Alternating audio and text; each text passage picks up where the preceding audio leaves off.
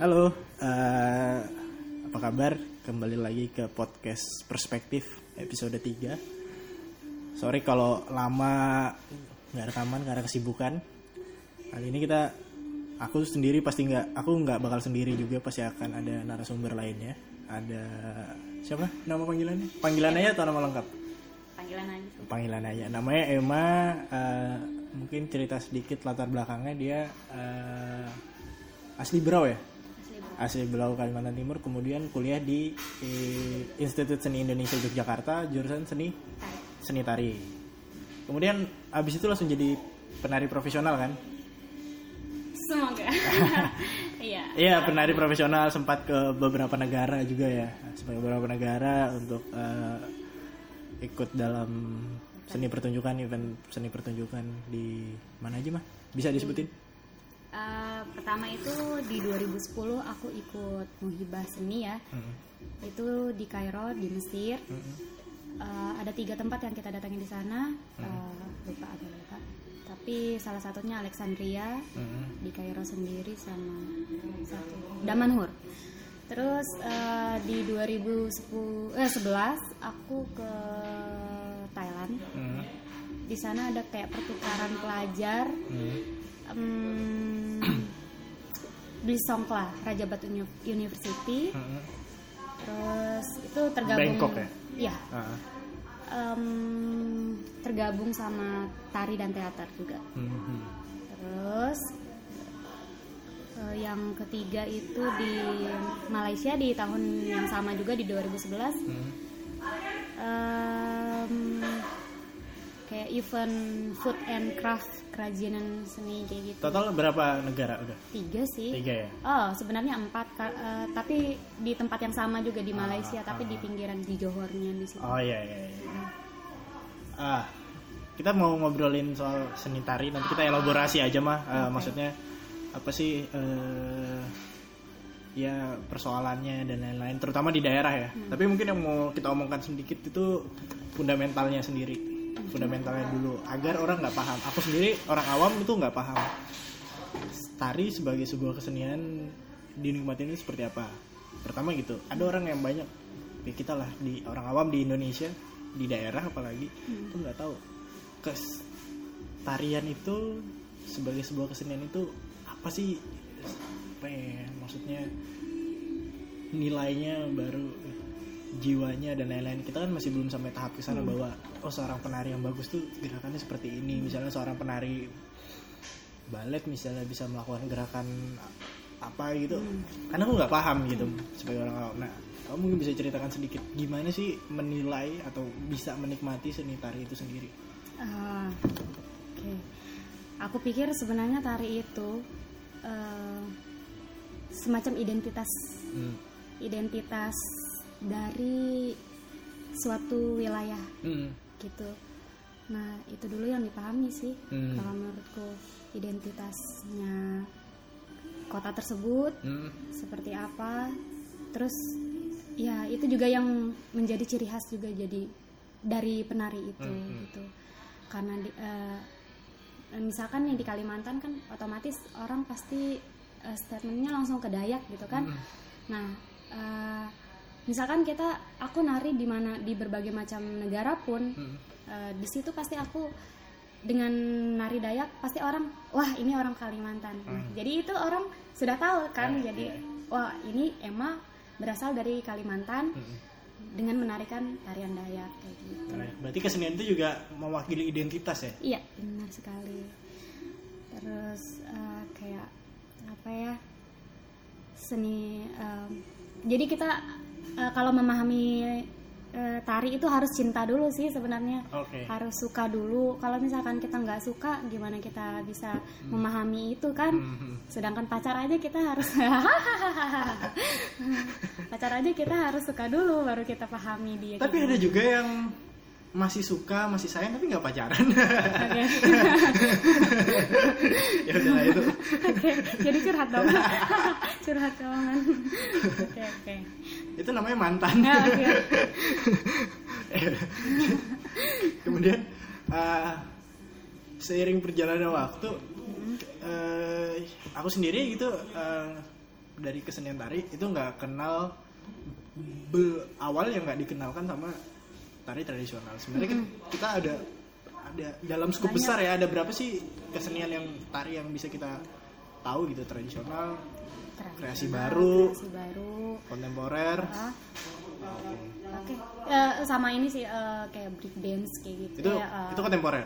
Hip hop kayak gitu. Itu masuk kontemporer. Di luar dari kontemporer. Oh, itu di luar kontemporer. Rasanya seperti itu, aku lupa. I'm so sorry. Berapa tahun Mbak akhirnya berkecimpung di dunia ini? Tari, aku tuh sangat suka tari tuh dimulai dari kecil sih. Dari aku TK gitu. Terus didorong sama orang tua. Alhamdulillah dapat dorongan dari orang tua juga, terus guru terutama, karena mereka ngeliat bakat dari situ. Terus akhirnya, wah ini ada nih, ayo dia aja yang dikirim kesini. Nah dari situ sih aku mulai ngembangkan bakat aku gitu kan. Terus umur berapa? Di umur TK itu umur berapa ya?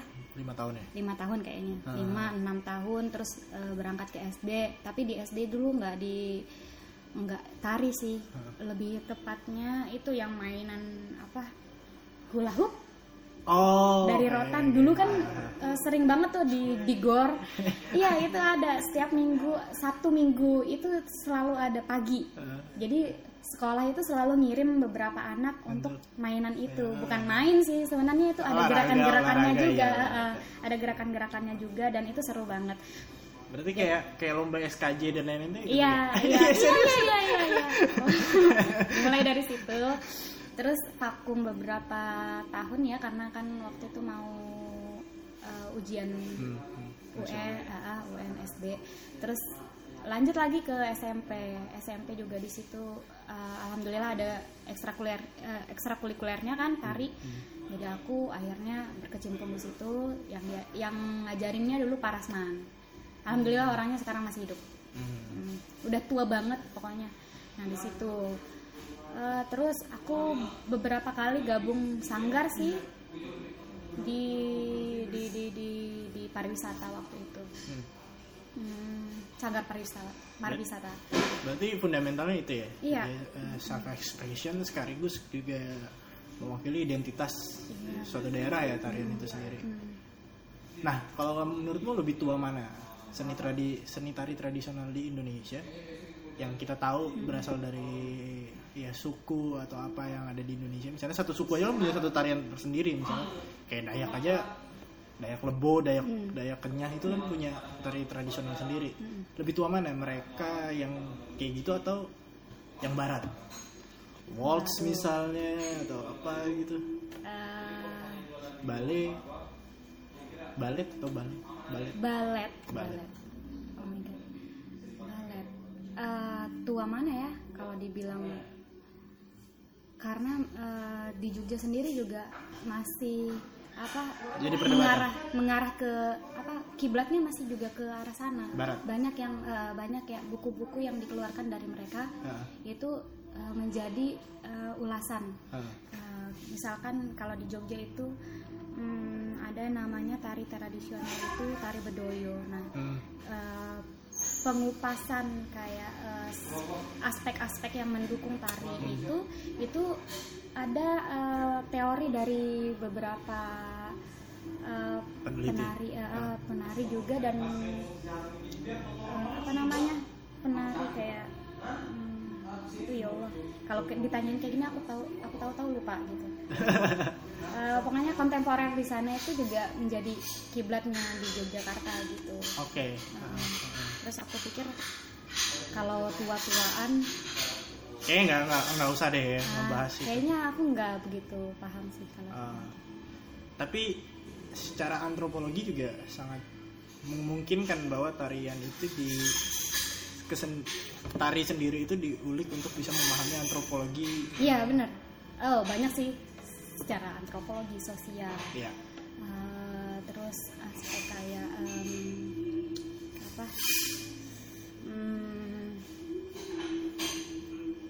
estetika.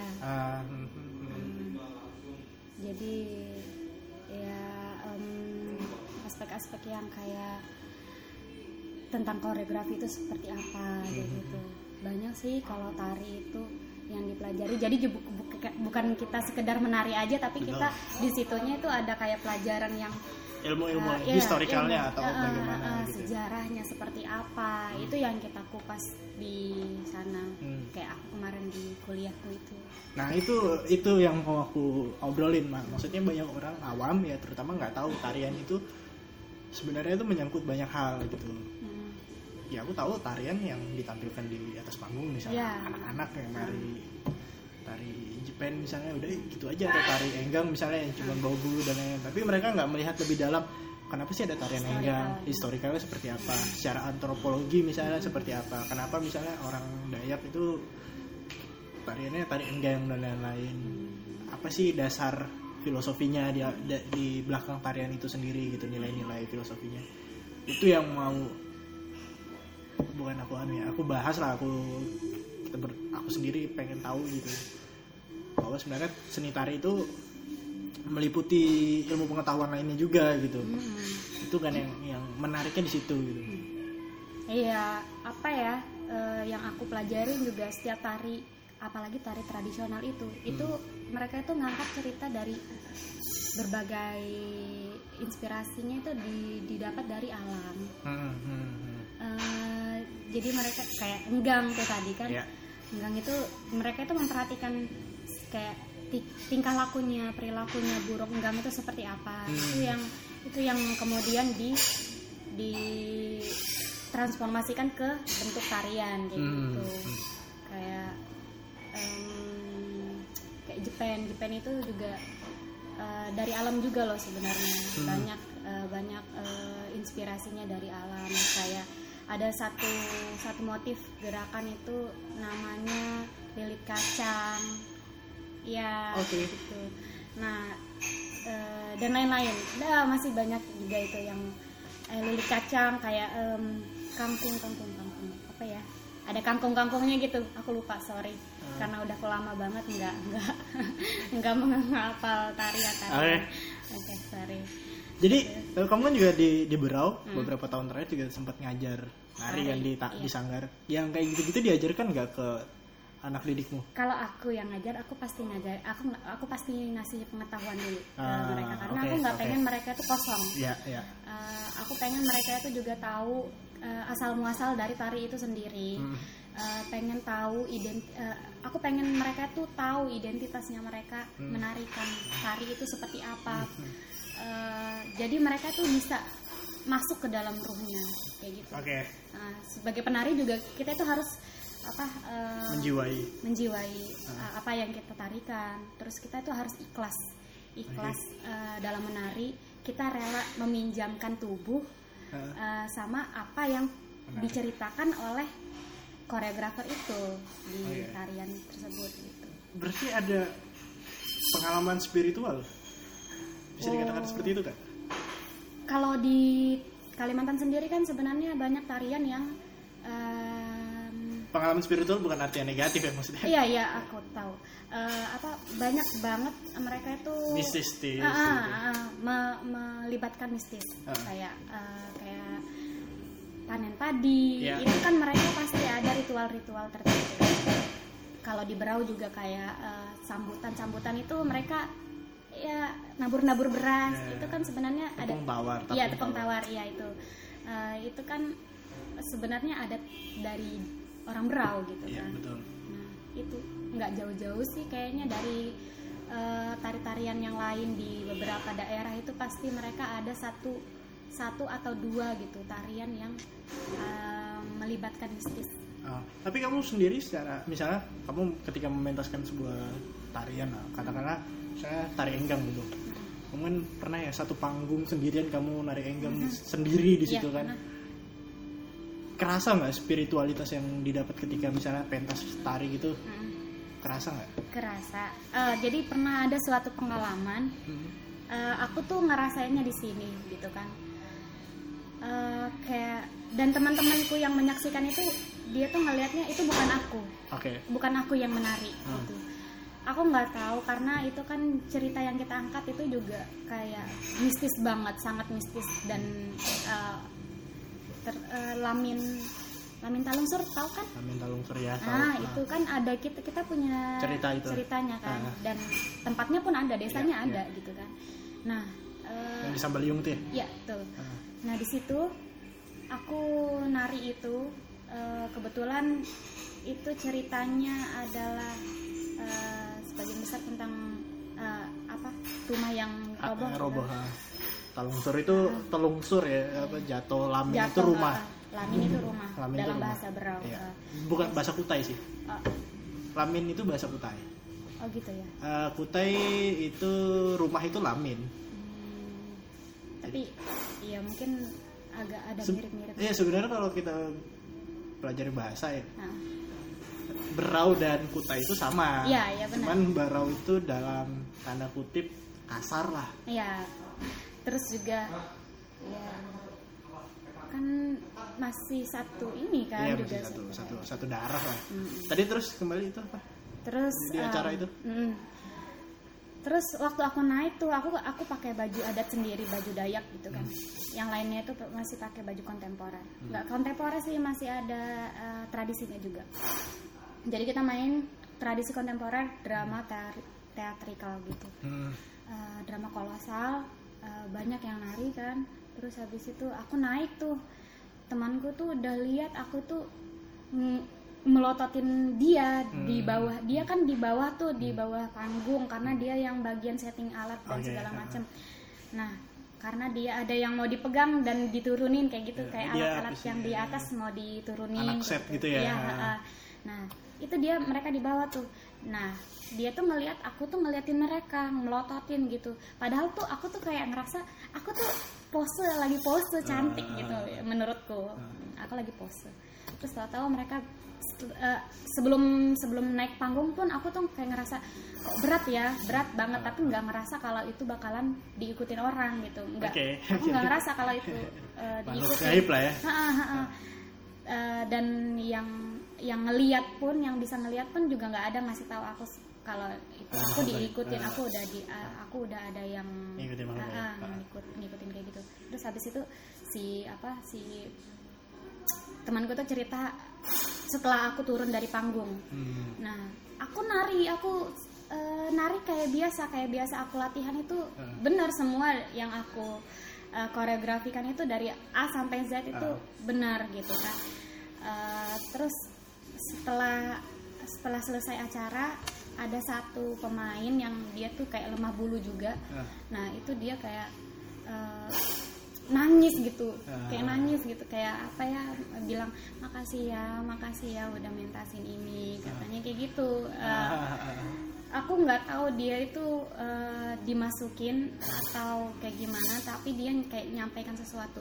Kalau dia tuh bilang, aku makasih karena kalian itu, karena kan lamin itu dipandang orang kayak negatif gitu ya. Banyak kan orang bilang kayak gitu. Padahal sebenarnya kalau kita tarik ke belakang itu ada cerita yang benar-benar melegenda sampai sekarang. Aku nggak tahu juga itu beneran terjadi. Nanti kita kulik lah itu. Iya itu. Tapi ternyata benar-benar ada, karena artefak-artefaknya kayaknya ada gitu. Ada. Dan kelihatan sama orang yang lain pun ngelihat gitu kan. Nah aku juga akhirnya percaya nggak percaya kayak kejadian juga. Terus ada yang bisa ngelihat itu kayak bilang di sekitaran kami pentas itu ada anjing keliaran. Padahal di gor dan nggak ada anjing, dan itu rame orang ngelilingin kayak ada anjing mondar mandir di situ. Padahal itu nggak ada apa-apa, dan kita tuh pentas seperti biasanya, nggak ada halangan apapun gitulah, dan itu berhasil gitu.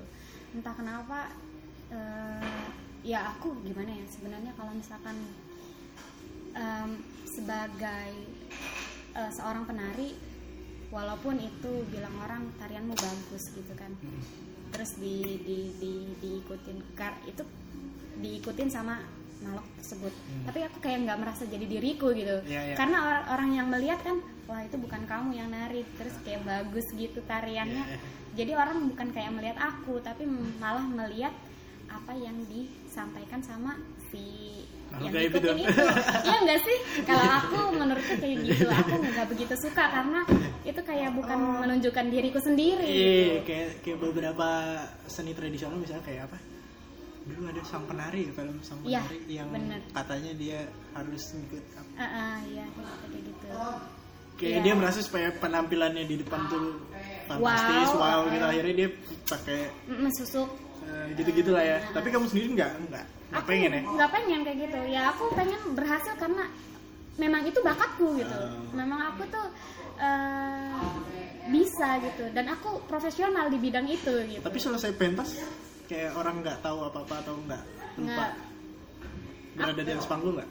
Di atas panggung aku tuh sadar kalau aku tuh sadar, nari. okay. Masih ada self controlnya ya? Iya, tapi ada yang bilang kalau itu bukan aku yang nari, gitu. Jadi kayak, hah, kok kayak gini gitu kan? Aku kan sudah capek-capek latihan dong, ya kan? Tahu-tahu yang nari bukan aku, gitu kan? Iya nggak sih? Oh, maaf ya, kalau misalkan dengar. Aku sebenarnya gimana ya? Ya aku tuh menurutku kayak gitu. Cuman kalau ada beberapa orang yang suka gitu, kayak merasa tampilannya lebih wow gitu kan, lebih bisa menyatukan rasa dari penonton. Di dalam dunia tari ya, teman-teman yang bergelut di sana memang sering nggak sih masih membicarakan hal-hal yang seperti itu? Maksudnya kayak film The Swan yang main itu kalau nggak salah si siapa? Aduh lupa. The Swan yang dia balet terus ceritanya supaya si yang balet hitam dan putih itu bener kan? yang hitam tuh pengen jadi yang di depan panggung supaya jadi apa spotlightnya ada di dia, akhirnya dia cederain dan lain-lain karena ada faktor bisnis. Itu masih dipercaya nggak sih sama teman-teman di dunia tari sendiri? Banyak, yang saat ini ya? Banyak. Okay. Sebenarnya ada beberapa komunitas itu masih yang kayak manggung, kalau kita mau manggung nih baca-bacaan dulu. Maksudnya kayak baca-baca yang dalam arti tanda kutip ya, bukan yang baca-baca Bismillahirrahmanirrahim semoga sukses, yes gitu. Bukan yang kayak gitu. Kalau aku biasa sama teman-teman kan cuman kayak gitu aja, Bismillahirrahmanirrahim sukses, yes kayak gitu. Paling cuman kayak gitu. Nah, ada beberapa yang teman-teman ya aku pikir itu karena faktor saingan aja sih. Kan kita banyak, apalagi di Jogja ya, banyak banget saingan. Itu kan kamu punya skill, nggak cukup hanya skill aja, tapi kamu harus punya yang lain gitu. Pun itu cantik-cantikan atau kayak gimana kan kita kan nggak tahu gitu kan. Ya itu mereka. Tapi kalau aku sendiri secara pribadi aku nggak menyukai hal yang kayak gitu, dan aku percaya nggak percaya, aku percaya akan hal-hal yang gaib. Tapi cuman nggak mau ingat dosa. Baiklah. Minum dulu nggak apa-apa, santai. Udah sih aku kayak apa ya, seru kan obrolannya kayak gitu sih. Maksudnya yang mungkin dari pekerjaanku sebagai jurnalis aku nggak bisa ngebisin yang kayak gini, tapi di medium ini kita bisa bicarain gitu. Iya bener juga, iya, karena beberapa kali aku yang diwawancara teman-temanmu itu kayak bukan apa, memang ada sebagian tapi kayak nggak semuanya gitu. Jadi kayak nggak ada ya mungkin karena terlalu banyak sesi tanya jawabnya, jadi kayak nggak cukup gitu kan kolomnya. Jadi ya sudah. Kalau aku sih, aku sebenarnya nggak, kalau aku yang project pribadi nggak pengen lah nulis yang kayak gitu, ngapain? Maksudnya ya aku bisa nulis kayak mereka, cuman aku nggak ya bukan mainanku lah ya misalnya. Aku mainanku harusnya lebih mereka. Nah project ini aku harap sih kita bisa ngeluarin yang di medium-medium yang nggak bisa kita kayak gitu kan, nggak mungkin kita bisa tulis di koran. Iya benar. Aku sendiri nggak mungkin bisa tulis di koran gitu. Berarti di dalam dunia apa ya, seni tari misalnya di Jogja sendiri tuh masih ada kayak gitu ya, kayak dagang juga, penglaris ya. Iya.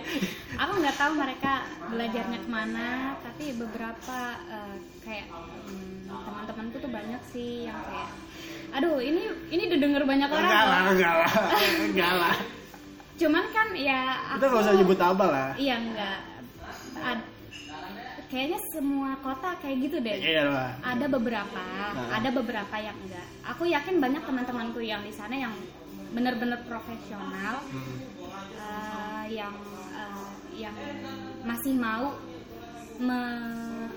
kayak apa ya, memanfaatkan diri, ketubuhannya sendiri gitu, kebiasaannya dia, keunikannya dia, tanpa harus dibantu hal-hal yang seperti itu.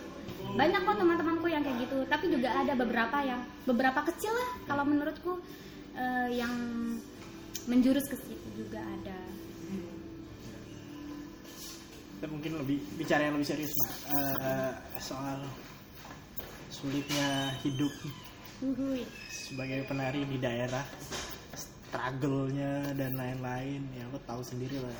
Apalagi, nah ini salah satu yang jadi concern gue juga di Berau ya. Di Berau nggak cuma di Berau, di Balikpapan juga masih sama. Nggak cuma seni tari yang spesifik, kesenian tari yang spesifik.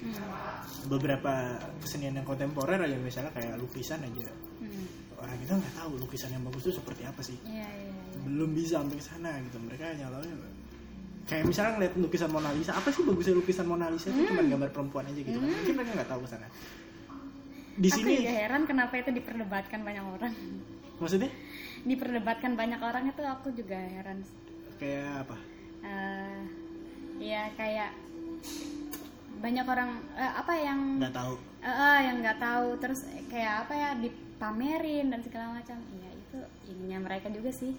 Nah mungkin edukasi kali ya. Jadi kayak kita masih belum tahu sih bagaimana misalnya suatu kesenian itu, misalnya kayak contoh ya, dulu tuh ada lukisannya Gusmus atau siapa gitu ya, di tengah-tengahnya itu kiai, terus ada penari apa jaipong atau apa gitu, terus dia kayak lagi nari gitu, terus tengahnya itu kayak ada kiai gitu di tengah sambil ngeliatin satu penari jaipong itu. Judulnya itu Inul atau apa gitu. Iya, terus itu dapat kritikan. Banyak orang kritik, wah ini itu kayak aku nggak paham maksudnya. Ya itu kan kesenian gitu, jangan dicampur adukan sama agama dan lain-lain. Iya, terserah orang ya, meskipun yang ngelukis kan juga seorang kiai gitu. Tapi ya dia senang bersenian gitu. Nah, aku masih belum tahu apakah kalau di sini gitu, misalnya kayak konser di sini, kita di sini aja mungkin kalau untuk bayar aja nggak mau kali. Kamu pentas bikin, kamu sendiri pentas selama 1 jam misalnya, kamu bikin tiket 100.000 misalnya untuk nontonin kamu sendirian bikin satu pementasan gitu, mungkin ada yang mau nggak sih? Kayaknya nggak ada. Kayak jadi PR kan? Nah, apa ya? Sedangkan makeup pelajaran makeup aja yang bayarnya cuman berapa ratus ribu, orang masih ngeluh gitu nah. Di sini loh, kayak ngerasa mahal banget sih. Padahal kalau kita di luar sana, kita lihat di Jakarta, di mana, di kota-kota besar kayak gitu yang lisensinya lebih bagus gitu kan, itu mereka juta-jutaan dan bahkan puluhan loh. Dibandingkan di Berau ini apa sih, nggak ada apa-apanya gitu nah. Tapi mereka banyak ngeluh banget. Ini kita tuh belajar itu nggak ada yang gratis, ya kan? Ya aku heran aja sih sama mereka pemikiran orang Berau ini seperti itu. Nah ketika pulang dari Jogja terus kembali ke kampung halaman, terus mencoba untuk hidup di sana, apa kesulitannya sampai yang paling buruk deh gitu? Ya aku cerita dulu sebelum aku pulang ya. Aku tuh punya banyak sebenarnya keyakinanku ketika aku pulang itu nggak seperti ini gitu. Ternyata ekspektasiku itu jauh banget di luar dari apa yang aku selama ini lihat secara langsung dan lakukan secara langsung, secara nyata. Jadi itu karena ya sebelumnya itu aku tuh banyak yang dijanjikan. Nanti kesini mah tenang aja, nanti habis dari sini pasti kamu dapat kayak gitu. Pokoknya wow. Janji surga itu lah ya. Iya, manis ya kan? Janji palsu. Oke. Terus oke lah kalau kayak gitu. Oke. Ya karena kan emang dari dulu tuh kayak menjadi kaum minoritas itu, ya aku merasa aku kaum minoritas ya, karena siapa sih mencoba melawan arus gitu. Di zaman 2008 ya aku lulus SMA, yang memutuskan untuk kuliah seni itu pasti sedikit sekali gitu. Bahkan di Berau pun aku nggak tahu kalau ada orang yang bakalan akhirnya menyusul lagi gitu. Dan di 2008 itu cuman aku sendiri yang kuliah seni. Bahkan ngajukan beasiswa itu nyaris ditolak karena banyak aduh sedih banget ya, karena banyak dari mereka ini yang ngajukan beasiswa teknik, kayak dokter, perawat dan segala macam ya, karena itu lebih menjanjikan dibanding aku yang juga pasti mikir apa manfaatnya penari untuk kehidupan kita gitu.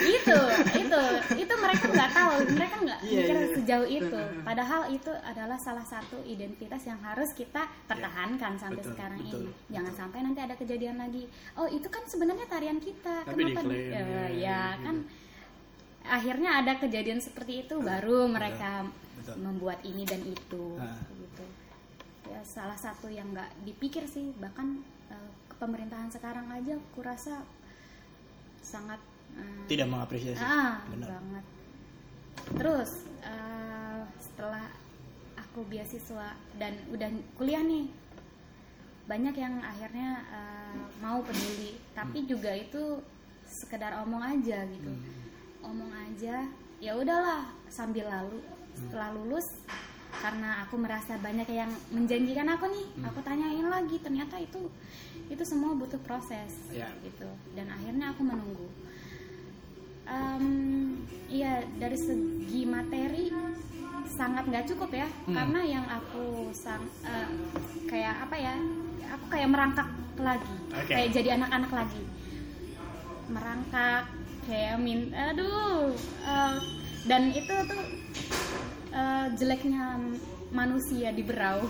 Mereka bahkan bilang begini, ya kamu sebagai warga sebagai putra daerah, tunjukkan dulu dong apa yang kamu bisa, apa yang kamu pengen untuk memajukan Berau itu sendiri gitu kan. Hello, aku kuliah selama 7 tahun ya aku kuliah. Dan itu di sini aku harus nunjukin dulu, padahal aku di sana aku sangat dihargai gitu. Jadi selama 7 tahun itu seolah-olah nggak berarti apa-apa di Berau gitu. Fuck up lah gitu ya. Iya, aduh, kayak perjuanganku selama ini untuk mendapatkan sebuah titel itu kayak diremehkan habis-habisan di sini. Bukan cuman aku aja sih yang ngerasain kayak gitu, teman-temanku yang dari musik ataupun lukis. Aku kemarin juga punya teman yang satu fotografi si Dede itu juga. Dan akhirnya juga kayak apa ya, aku nggak tahu itu mungkin karena aku yang kurang berusaha keras, sohat kayak gitu, atau memang kayak apa, aku sudah terlanjur menyerah atau kayak gimana, aku nggak ngerti. Coba kita lebih ke breakdown ya, misalnya secara pendapatan. Di Jogja misalnya sekali pentas aja bisa dapat berapa? Wow, aku sehari bakalan makan. Aku di Jogja, alhamdulillahnya ya, karena udah dianggap profesional teman-temanku. Aku sering diajakin, paling enggak aku tuh sebulan itu bisa berapa kali pentas, seminggu pun. Seminggu bisa, sekali lah ya. Seminggu sekali atau kadang-kadang seminggu 2 kali, kayak gitu. Ya rentang waktunya ya menurutku sangat bisa hidup lah ya. Bisa hidup banget, dan aku bisa beli hal-hal yang lain. Berapa sekali pentas? Omong aja. Sekali pentas ya, kalau awal-awal kan masih kisaran 250. 250 naik lagi karena udah mendapat titel profesional tadi itu kan. Jadi 300, kemudian 500, kemudian tergantung sebenarnya sama yang paling tinggi. Paling tinggi 2 juta sekali pentas. Sekali pentas. Wow. Dan itu kayak apa ya, tergantung sama acara yang diusung nih. Misalkan acaranya gede, nah teman-temanku juga minta gede dong. Yang paling gede apa acara event di Jogja itu di Prambanan. Oh, yang tiap malam purnama itu ya? Aku kurang tahu. Acara apa sih itu? Prambanan apa sih? Banyak sih acara di situ. Aku tuh sampai saking banyaknya acara, aku tuh bingung, lupa aku malahan. Ini acara apa? Padahal itu salah satu CV yang harus aku kumpulkan. Iyalah. Dan aku bodohnya di situ. Jadi teman-temanku tuh ngasih tahu sih, dikumpulin dicatat gitu. Karena itu CV dan namanya aku bodoh amat gitu ya kan, karena ngemikirin kalau aku bakalan harus keluar dari Jogja gitu kan untuk berjuang sendiri. Ya akhirnya sekarang baru aku mikir, aduh aku waktu itu pentas apa ya. Kenapa check out dari Jogja? Tuntutan orang tua sih sebenarnya. Karena nggak mau jauh ya. Iya juga. Kangen anak. Ya itu juga, walaupun sebenarnya orang tua aku banyak anaknya. Hilang satu nggak apa-apa lah, aku pikir kayak gitu. Ternyata nggak bisa kayak gitu. Mereka tetap butuh kami. Tapi aku pengen berjuang sih, aku pengen balik lagi ke Jogja, aku pengen lagi berkiprah di dunia tari. Pengen ngebaikin moodku juga, pengen ngebaikin jiwa dan raga. Oh my god. Ya aku menari tuh kan kayak udah jadi passionku sendiri kan. Ya kayak orang butuh makan ya. Itu aku sangat butuh itu. Jadi kayak terapi jiwa lah menurutku. Menurutku itu. Dan aku tuh ngerasain sekarang kayak aku cerita juga ya. Silakan. Aku kemarin gara-gara ikut persyaratan pileg. Pileg. Iya benar. Pemilihan legislatif. Pencalonan legislatif. Caleg itu diharuskan untuk tes psikologi. Oke. Dan kejiwaan. Oke. Kemudian aku mendapati diriku. Aku malu loh sebenarnya. Kenapa? Hampir depresi. Oh my god. Ya, serius. Aku serius banget. Karena dokternya sendiri yang bilang, dia bilang tesku jelek banget. Walaupun sebenarnya kepribadian kamu bagus, tapi kamu di dalam. Silakan, di pause dulu. Salah cantik. Terus? Dia bilang hasilnya jelek banget. Ya mungkin karena aku selama ini kayak merasa aku hidup dalam dunia tari gitu. Terus aku kayak nggak melakukannya lagi. Itu kayak ada sesuatu yang hilang dalam diri aku sendiri gitu kan. Ya mungkin itu salah satu penyebab kenapa aku hampir depresi itu tadi. Aku melewatkan apa yang harusnya itu jadi makananku gitu. Asupanku nggak tercukupi cuman karena aku lupa untuk menari. Bahkan aku beberapa hari ini itu mudah banget kelelahan. Mudah ngantuk. Pokoknya apapun kegiatanku tuh kayaknya capek banget gitu. Padahal aku ngapa-ngapain itu enggak gitu. Jadi aku mudah lelah. Jadi aku pikir apa aku masih bisa nari ya dengan kondisi yang seperti ini. Tapi depresi nggak sampai susah tidur dan nggak? Secara fisik terpengaruh nggak sebenarnya? Selain mudah lelah itu ya, tapi kayak daily activity kayak misalnya tidur terganggu dan lain-lain. Aku kalau tidur itu memang nggak pernah teratur dari aku masa-masa kuliah itu aku memang nggak bisa teratur. Kadang aku bisa tidur cepat, kadang juga nggak bisa. Ya itu mungkin karena pengaruh abis minum kopi gitu kali ya, nggak bisa tidur sampai pagi. Kadang-kadang kayak gitu. Paling cuman itu aja sih. Tapi sejauh ini aku merasa hampir depresi. Aku mungkin itu gara-gara aku kehilangan jiwaku sendiri di dunia tari itu. Kelihatan sih kayak kemarin pas aku kontak kamu kan, terus yang bilang ayo nih ngobrolin soal ini gitu kan. Nggak usah deh, mending yang lain aja gitu, karena aku udah mau meninggalkan dunia itu gitu. Ya aku nggak tahu kenapa gitu kan, cuman akhirnya aku tahu kenapa kamu mau meninggalkan dunia itu sebenarnya di sini loh ya. Iya, di sini. Walaupun sebenarnya ada pengen balik lagi ke sana. Karena kamu bilang udah capek lah berjuang di sini gitu. Iya, berjuang di sini tuh kayak apa ya? Kayak nggak dihargain juga. Terus banyakan sakit di batinnya ketimbang karena banyak orang yang masih ngeremehin gitu. Kita udah nampil di sini di acaramu, tapi itu kayak cuman penari. Kayak gitu tuh loh. Bukan yang makasih ya atau kayak gimana.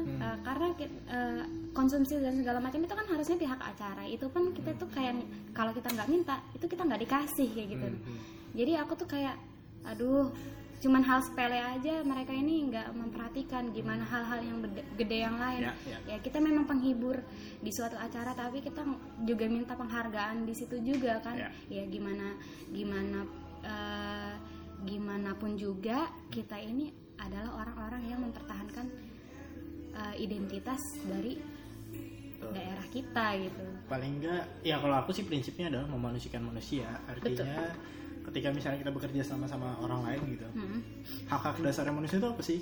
Manusia itu sebenarnya pada dasarnya cuma butuh makan, berlindung dari hujan dan panas misalnya, sama untuk melindungi tubuhnya misalnya pakaian dan lain-lain. Itu kan yang sandang pangan papan itu kebutuhan dasarnya gitu. Ya paling enggak misalnya aku kalau misalnya bikin event dan lain-lain, ya paling enggak yang bekerja sama aku tuh dapat haknya, paling enggak gitu. Karena prinsipnya sih aku gini, kalau misalnya kayak aku kan sama Irfan ya pernah datangin Payung Teduh ke sini. Masa Payung Teduh aja kita bayar sampai puluhan juta gitu. Masa penampil sebelumnya nggak kita bayar gitu kan? Karena merasa bahwa kamu orang sini. Iya. Untung-untungan juga loh, kamu bisa tampil di event itu, kamu bisa tampil, kamu juga bisa dapat nama juga di situ. Maksudku jangan kayak gitu. Kita tuh juga butuh latihan. Betul. Kita tuh butuh makan dan segala macam. Kita nggak butuh terima kasih, tapi kita tuh butuh tunjangan juga di bidang itu. Gitu. Aku sadar bahwa ya kita semua butuh hidup gitu. Kita semua butuh hidup.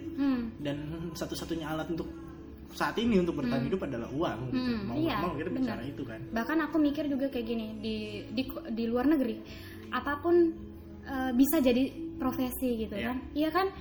Dan mereka itu dapat honor di situ untuk profesi tersebut. Yang nggak mungkin kayak pencari semut dapat honor gitu kan. Ya, itu kan nggak mungkin yang kita lakukan di Berau ini di Indonesia lah. Itu nggak ada yang kayak gitu. Nah, tapi mereka aja bisa ngehargain gitu. Tapi kita di sini kayak Indonesia ini terlalu bodoh atau kayak gimana gitu. Kayak nggak bisa ngehargain hal-hal yang kecil gitu. Ya, karena edukasi maksudnya kembali lagi tadi, maksud aku hampir di semua jenis kesenian ya, terutama kayak di Balikpapan atau yang aku tahu atau di Berau misalnya, ya belum ada bentuk penghargaan. Misalnya kayak teman gue si Ridwan itu kan desain grafis. Wah, apa namanya, dia bilang gini, tolong dong buatin desain logo ini gini gitu, gini terus berapa gitu bayarannya, kayak ya udah nih gue buatin ya 500.000 gitu. Wah, kok mahal betul kan, cuman desain gitu aja gitu. Iya. Kebanyakan orang masih mikir kayak gitu. Orang nggak mikir bahwa aku bisa kayak gini itu kuliah 3 tahun loh gitu. Aku kuliah 4 tahun loh, aku belajar, aku harus investasi laptopnya, aku harus investasi listriknya dan lain-lain, hal-hal kayak gitu. Banyak yang kita pikirkan yang orang lain nggak pikir gitu. Bener. Mereka akhirnya cuma ngeliat, gini aja gitu. Fuck up lah kalau aku pribadi ya, karena aku banyak bergaul juga di situ. Makanya aku bilang fuck up loh orang-orang yang kayak gitu. Makanya aku nggak mau misalnya kalau kayak kerja sama brand atau apa gitu yang kalian punya budget berapa untuk artis lokalnya gitu. Kayak kita nggak punya budget, fuck up lah. Iya, mereka harus mikirin itu, harusnya seperti benar. itu. Benar. Karena kalau nggak ada kita, terus artis ibu kotamu mau jadi apa? Cuman satu-satunya acara di situ. Iya gitu sih. Aku mikirnya gitu juga. Jadi ya aku sih mikirin nih, kalau sebagai orang yang pengen ya ngidupin kesenian anak-anak yang berkesenian kontemporer sih, aku nggak bilang tradisional tapi kontemporer lah, yang bisa secara hidup juga dari sana gitu. Pengennya gitu. Jadi bismillah. Iya, semangat ya. Ya kita berjuang di ranah kita masing-masing sih.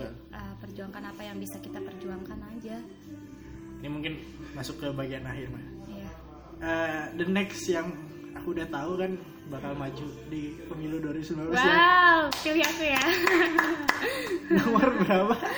Belum tahu ya? Nomornya belum tahu, tapi kalau aku kemarin masukin di Silon itu nomor 1. Nomor 1? Iya. Untuk Dapil Tanjung Redep. Dapil 1 Tanjung Redep. Luar biasa. Bismillah juga. Politikus muda. Enggak, ternyata lebih banyak lagi yang lebih muda dari gitu? aku. Iya, ada yang umurnya masih 23 tahun. Serius? Karena minimal umur itu 21 tahun itu udah bisa mencalekkan diri gitu. Wow. Gitu. Aku nggak berani sih. Iya. Kalau aku juga nggak berani karena belum menurutku sih di umur yang segini aja aku merasa kayak kayaknya aku nggak bisa deh. Aku masih ragu-ragu di bidang itu. Tapi banyak yang lebih muda dan mereka berani gitu untuk unjuk gigi gitu. Ya, harus sih. Iya.